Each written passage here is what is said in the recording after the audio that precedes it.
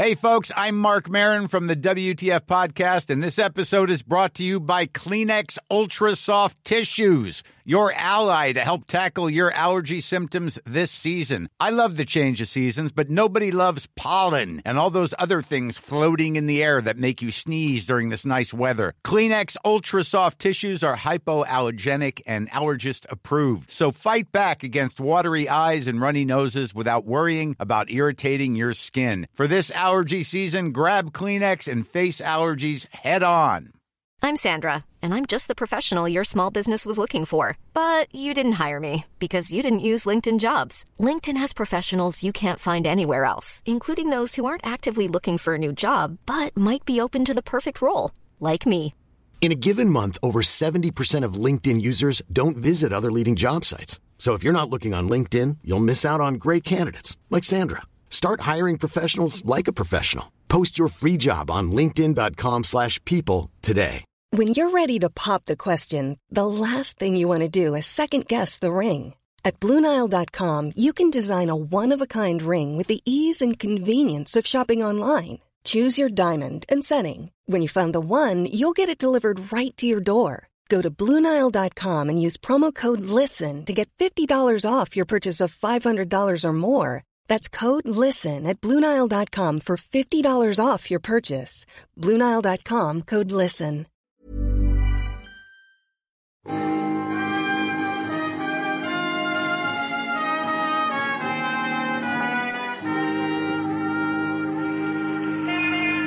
Broadway's My Beat, from Times Square to Columbus Circle, the gaudiest, the most violent, the lonesomest mile in the world.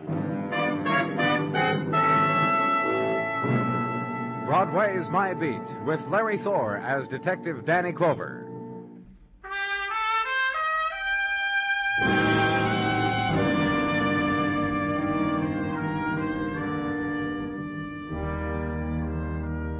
When it's May and the nighttime sighs briefly, begins the weaving of mists into silken fabric of its dying, Broadway is still. Broadway waits for death of night, for the first cry of day. Entwined with mist threads, the echoes of earlier whisperings, and light pools spilled from earlier neon, diminishing now, contracting into cores of darkness. Dance of litter where dreams were and promises were, and through it, erratic dance of a sodden man who stops, then leans for a while against the edge of night, walks on, and in his wake, ebb of nighttime. And at headquarters, walk a corridor, on your way to a room where you'd been summoned by Detective Muggavan. Old thoroughfare to the interrogation room, to see...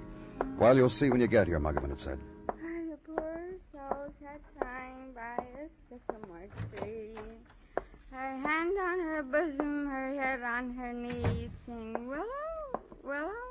Well, you can cut that out now, Miss. The lieutenant is here, and the lieutenant has got your message. Her salt tears fall from her, which soften the stones. Sing willow. You hear me, Miss? You can end it now, any time. Drunk? In my time, Danny, I have been in the company of many lady drunks, but What's never she doing one... here? Why isn't she in the tank? She was there, Danny, a couple hours ago. Picked up off a village street about midnight. They booked her, searched her, did all their little things, and then sent her up to us. I call my false love, but Lady, what's it? lady, Why did they send her up to us, Muggavan? Over here on the table, Danny. This knife, it was found in her purse. There was blood on it. Fresh blood, human blood. I let the boys in technical have their way with the knife, and that's the report they came up with. Who is she? No identification. Willow, willow. And like she is now, how she was when they picked her up. The wrinkled summer dress, the booze. One difference. The knife was in her purse. Miss... My false love said then, you know what he said?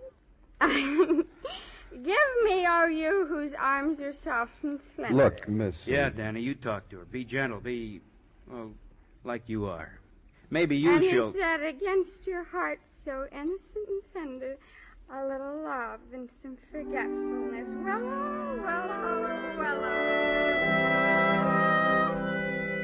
And then started to sway and lose control. Oh. Hey, I got her, Danny. Dawn all at once, and she was caught in its first light, supported by Detective Muggavan, looking up at him silently with suddenly stricken eyes. When he took her away to jail, she leaned against him, head to his chest.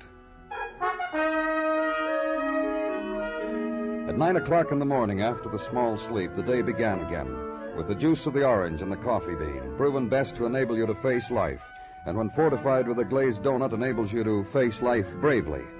Thus equipped, stride down headquarters corridor to your assigned cubicle. The man who's waiting for you offers you his hand, shakes yours once, gives it back to you with a slight underhand flip.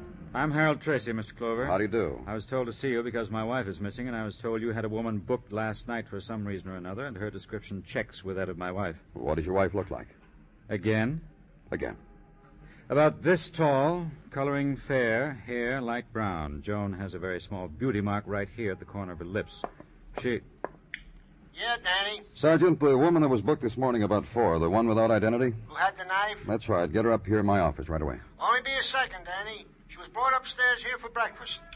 Mr. Tracy... No, wait a minute. What's that mean, who had the knife? Is your wife a drunk, Mr. Tracy? No. Now tell me Sure. what that... Here, take a look. What's this got to do with Joan? Your wife was incoherent from booze early this morning, Mr. Tracy. If she's your wife, we got upstairs. How come you're so concerned about her this morning? Why weren't you concerned enough about her last night to keep her out of trouble? I don't have to listen to that kind of talk. You do if you don't know how to take care of your wife. You ever see this knife before? Let me see it. No. Drunk?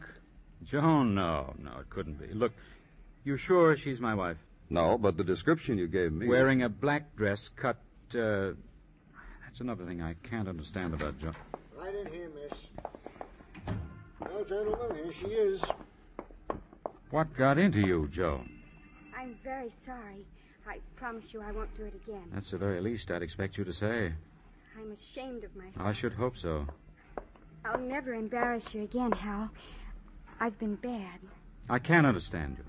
I've been bad and... Danny. Hal, I hate you so much. Danny, she's got the knife. This is Tracy. Don't worry, Mr. Clover. I do. Joan? I hate you with all my heart and soul. And I'm going to kill you. Put down that knife, Joan. Kill you, Hal. Because all the years... Give me that knife, Mrs. Tracy. What's happened to her? That Dr. Sinsky, you know. Joan, what's happened to You you? better go home now, Mr. Tracy. All right.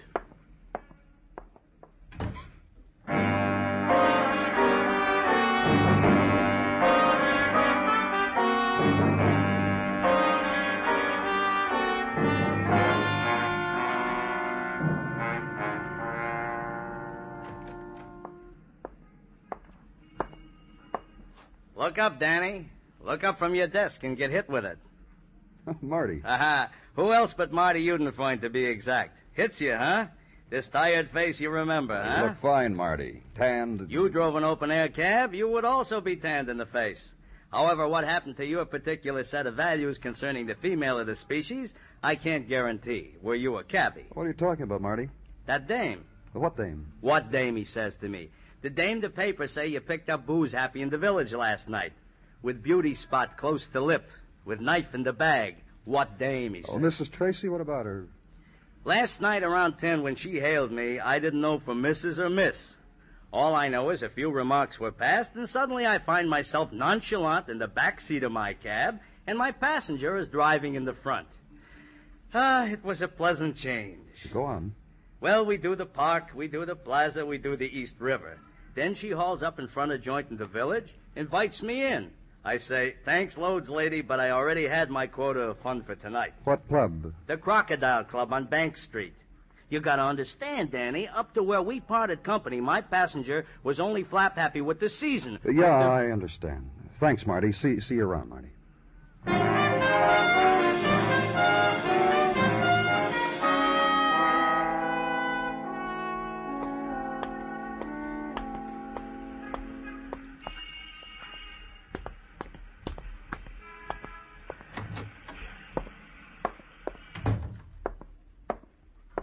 Good afternoon. I'm looking for the manager of this club. Truly? Police. Just one couple here, mister. A boy, a girl. A boy and a girl in a corner table. And see how they hold hands? Ah, isn't You the that... manager? I'm Leslie Cobb, and I manage. And just what is it that you need in the afternoon, you being a police officer and all? Well, some information. You? About a woman named Joan Tracy. She was here last night. Say that name again? Joan Tracy. About 5'4", about a 26-inch waist. And the little thing right here, the beauty mark. And suddenly emancipated. Call me Joan Tracy the Liberated. That one? The lady on a toot? What about her? I only had one drunk in here last night, and she swore to everybody her name was Joan, and she was free, free, free. Come what may, she said, which was a lie. Oh? She found a fellow. She found a fellow with a book of verses, and she had a jug of booze. Whether there was bread or not, I wouldn't know. What are you talking about? She went off with a boy in jeans and plaid shirt who calls himself Robin Forrest this week. Has a room down the corner, that way, an attic. And there to laugh and sorrow and taste... Yeah. Thanks a lot. And out of the jaws of the Crocodile Club, and onto Village Street in Maytime, past shop of French pastries and French legends scrawled in pink icing on sun-yellowed wedding cakes, and make the quick, free translations, and walk on. And leaning against doorway, the sandaled girl in batik sari, head posed against the hand-painted sign that reads, Jewels, Custom Made, Second Landing, and walk on to corner rooming house, where a boy who this week calls himself Robin Forrest is to be captured in his attic lair, where he usually is if he's not on the wing somewhere else. Attic is the room boasting the skylight. And ascend old stairs, banister carved with old memories, and onto landing, down hallway.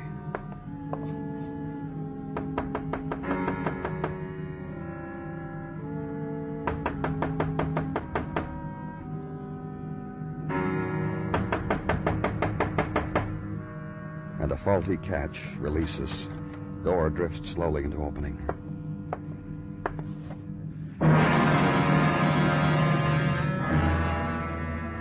Latticed rays of sun from fulcrum of skylight. To hold in dust dance, boy sprawled on floor. Boy in plaid shirt and jeans. Young man with knife wound. Young man dead. Young man murdered.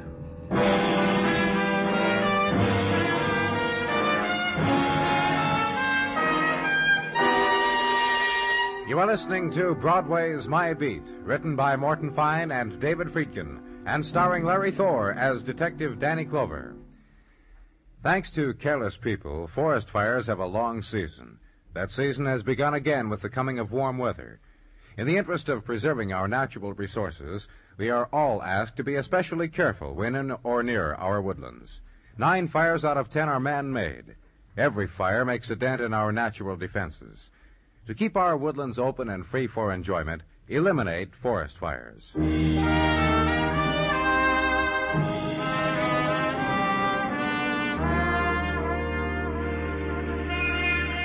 The season of promise is dying, and on Broadway its swift, silent passing goes unnoticed.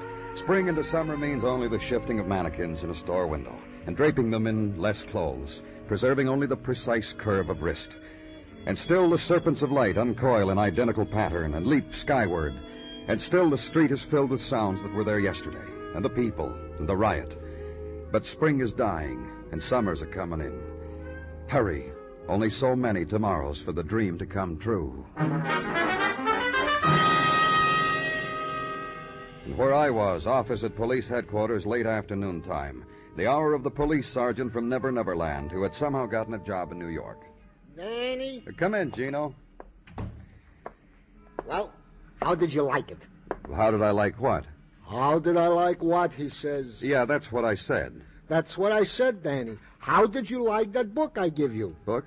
I, the Corpse. You know, the first adventure of the twanger. That two-fisted guitar strumming... Oh, well, I haven't read it yet. You see... Well, Danny, here's the sequel, so you can read both in one sitting. Thanks, Gino.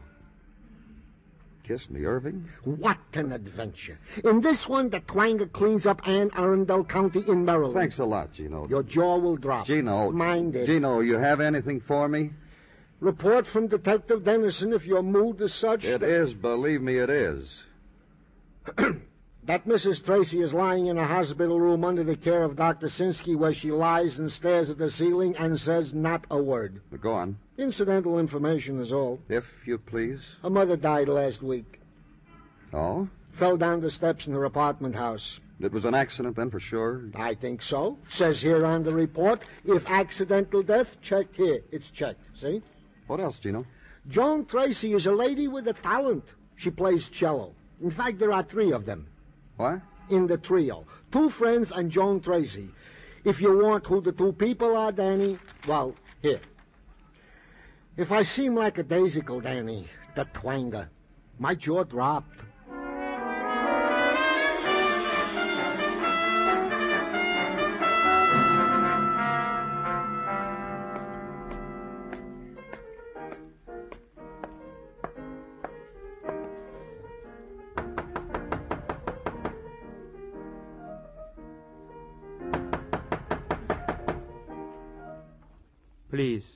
Please, go away. Mr. Kodalier?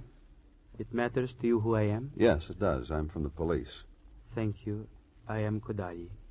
Now, please, go away. Police. On police business, Mr. Kodalier. You wish to enter into negotiations with me? Concerning private piano lessons, concerning harmony, theory? Concerning Joan Tracy. Theory. Joan. All right, if we talk inside? Please. Then Joan is your business with me, eh? Because the boy she was with last night was found murdered. A boy? Not her husband? Not her husband. I think I read of it. I'm not sure. Drunk, a knife, a death. So many in the newspapers. It becomes vague. It becomes so many Joans. Another thing we know about this Joan, she was a friend of yours.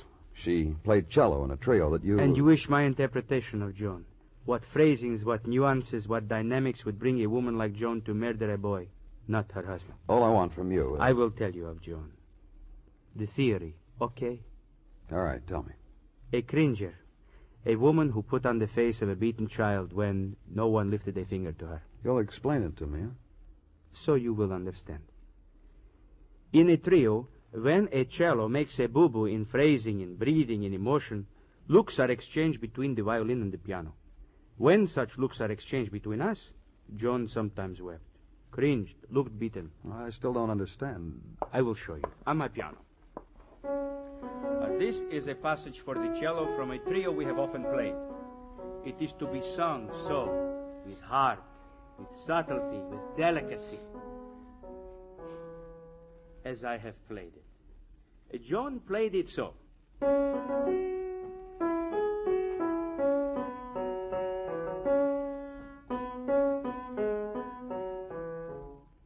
Understand? I think so. Good. Now that is Joan.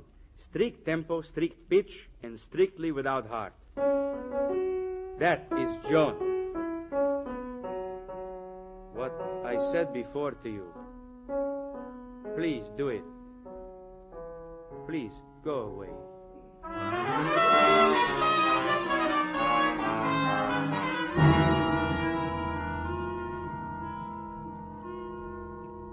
I play the violin. There's Joan and her cello, Kodali with his piano, and I play the violin. Well, I want to know about Joan, Mr. Vernon. Not very good with the cello. I've heard that. Other things, though. I loved her once. Oh? In retrospect, it was pity more than anything else. I was filled with a sorrow for her. Why? This was before she was married, of course. About the pity, Mr. Vernon. Why? She is docile because of her mother, very domineering mother. A cliche of a domineering mother, a do this, do that cliche of a domineering mom, and if you don't, I'll fall on my face with a heart attack and you'll be sorry. You know? And I pitied Joan. I see. One day I took her in my arms, and I liked it. It started off by feeling sorry. When I was holding her, I forgot my purpose in doing so. I said to myself, love. Tell me something, Mr. Vernon, about this trio. A simple thing. We all studied at the academy. We met. One evening long ago, we said, let's have a trio. We're none too expert, really. We saw and pound and call it Beethoven, and it's a fine time. And you were in love with Joan once, but not now, is that right? Right. You see, I recognized what kind of woman Joan was and what I really felt for her, and that she would need a man exactly like her mother. You know her husband? Just pokes his nose in, waves a riding crop at us, and vanishes. When's the last time you saw Joan? About, let me see, 4 days ago, Tuesday. Tell me about it. To console her about her mother's death. Well, I understand her mother fell down the steps and died. Well? Well, what? You want me to say, isn't that nice? Oh, forget it. I just wanted you to comment on whether you thought her mother was pushed? How do I know? I got better things to do than conjecture on a horror like her. Okay. Tell me about the last time you saw Joan. Joan was in the library at her home. I went to her. She was playing the cello, sawing away tunelessly and loud. She noticed I was there finally, grinned at me, picked up the cello, and broke it over an antique brass pot. And don't ask me whether the latter's symbolic. And that's all? Not quite. She sobbed then. And I felt sorry for her again and took her in my arms again, and I thought suddenly what a stupid girl this was. I said goodbye to her. Anything else you can tell me about her, Mr. Vernon? Not a thing. She really isn't stupid, you know. My first impression was correct. To be pitied, that's more nearly correct. And back in the street now. At city at 9 o'clock of May. Time for stoop dweller to chart the course of new fallen star, and also observe the nebulae in wake of the summer passage of a boy and girl through a million private comets. Time of the chuckle and the elbow poke in the ribs. Time to check condition of tenement roof and stake out the place of summer sleeping. Walk through currents of May night. And somewhere between where you were and headquarters, stop for the sandwich and the coffee, with conjectures on the murder of a boy who had read poetry to a drunken woman. Woman who had tried to kill her husband in your presence, who the night before had driven a cab, had shouted in a Greenwich Village club that she was free, free, free. And leave them alongside the tip, because there were new conjectures to be had at headquarters, from study of reports, from further musings against May night, and in a while from Detective Muggavan also. About Joan Tracy's husband. Oh, what about him? Well, him, Joan Tracy's mother, different relationship, different age, different gender. But... But what, Muggavan? But peas from the same pod.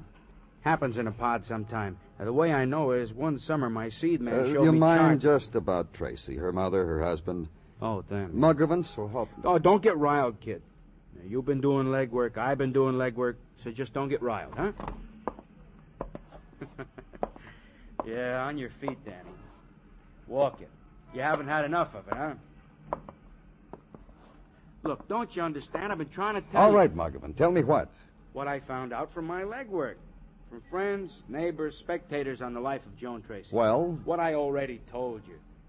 Her husband she tried to kill in front of. Her mother who fell down steps and died a week ago. Both the same type people. Both wielders of the big stick, tongue lashers of what they considered lesser persons in the human scale. You'll explain it, huh, Muggavan? Glad to. Now look, mother of Joan Tracy, one of those mothers. The kid, Joan, the woman, Joan, couldn't make a move, couldn't breathe, couldn't smile, couldn't cry until Mama gave the word. Up until Joan married Mr. Tracy, that is. Well, she married him, then what? A word about the background of husband Harold Tracy. Seems a few years back he was headmaster in a boys' military academy. Seems he had codes of behavior for little boys. Oh, and disciplines to match. Pete Chirino of a chap with the willow rod, I understand. Now, Danny, you take a man like that, marry him to a woman like Joan, what have you got? Yeah. Get on the phone. Get him down here, Muggavan.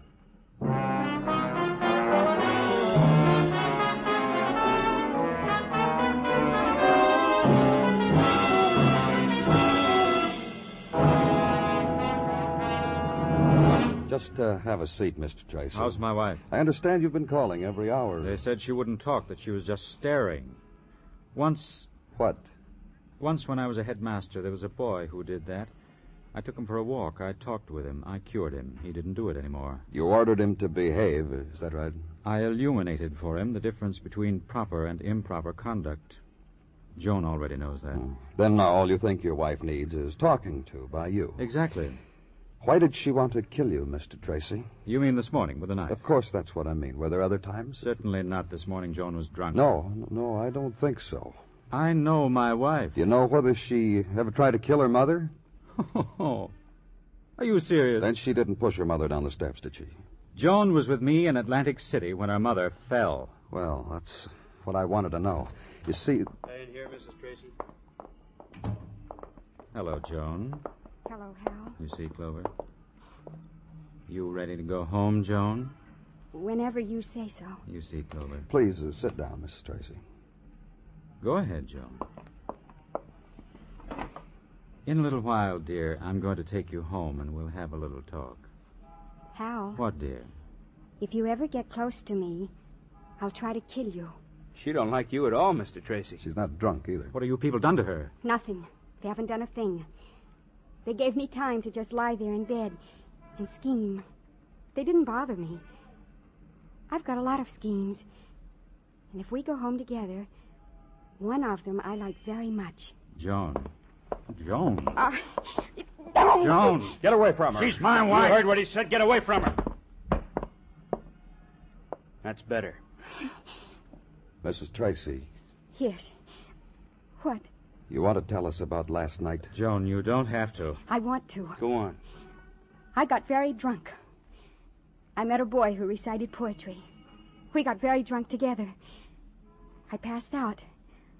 I woke up. I think he was dead. I didn't know.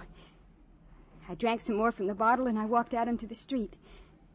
Then it was this morning, and I was here. You didn't have to say that. Why not? Why not? What's happened to you, Joan? I'm free. What? You know. I don't understand what she's talking about. She's a very sick woman. My wife is sick. She'll get better. That about does it, huh, Mr. Tracy? What are you talking about?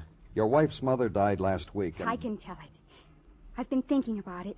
I know the words. When she died, I heard about it, and I sat down to cry. I couldn't cry. I felt relieved. You said free. Free. Of the kind of life you had with your mother. Afraid, docile. Hal. What? That's why I was such a good wife to you. Why the transition was so easy, from daughter to bride. It was the same thing. You're the same kind of person. You could have explained it to me. No, not to you. You'd hit the air with your riding crop and demand obedience. Joan, listen to me. Joan, listen to me. Joan, listen to me. When your mother died, it happened. You were free of both of them. That's what I meant. What about it, Mr. Tracy? Well? Well, what? I had to show her, that's all. I caught up with her at that place, at that club in the village, as she was going out with that boy. I followed them. They were both in a stupor, a drunken stupor, when I walked in on them. So you stabbed the boy and planted the knife on your wife. It was sordid what you did, Joan. Ugly. Unbecoming. It needed to be stopped. I stopped it. You killed a boy, Hal. You didn't stop anything. I may go now. May I not? Goodbye, Hal. One thing you can be sure of. You'll never be embarrassed by me again. Wherever you are.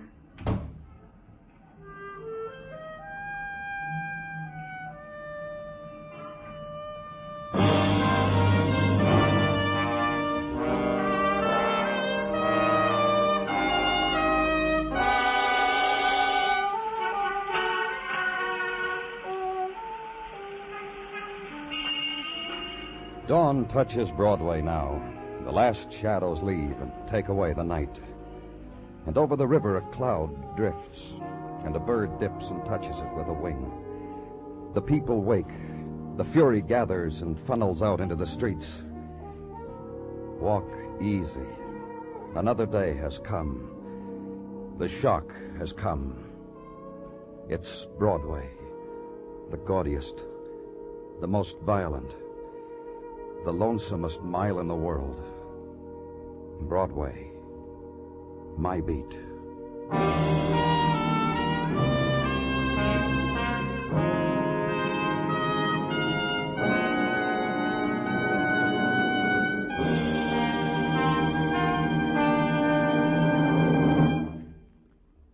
Broadway's My Beat stars Larry Thor as Detective Danny Clover, with Charles Calvert as Tartaglia and Jack Crucian as Muggavan.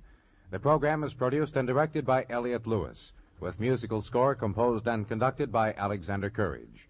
In tonight's story, Sammy Hill was heard as Joan and Whitfield Connor as Hal. Featured in the cast were D.J. Thompson, Jerry Hausner, and Harry Bartell. Bill Anders speaking.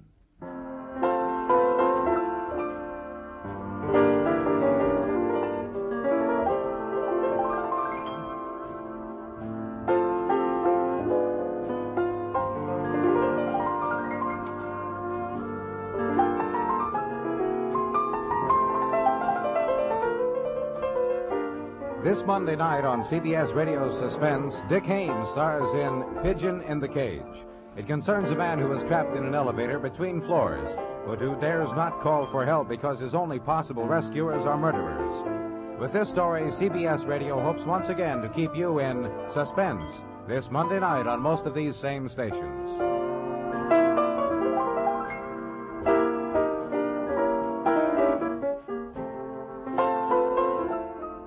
And remember, the top dramatic show of all, the Lux Radio Theater, is heard Monday nights on the CBS Radio Network.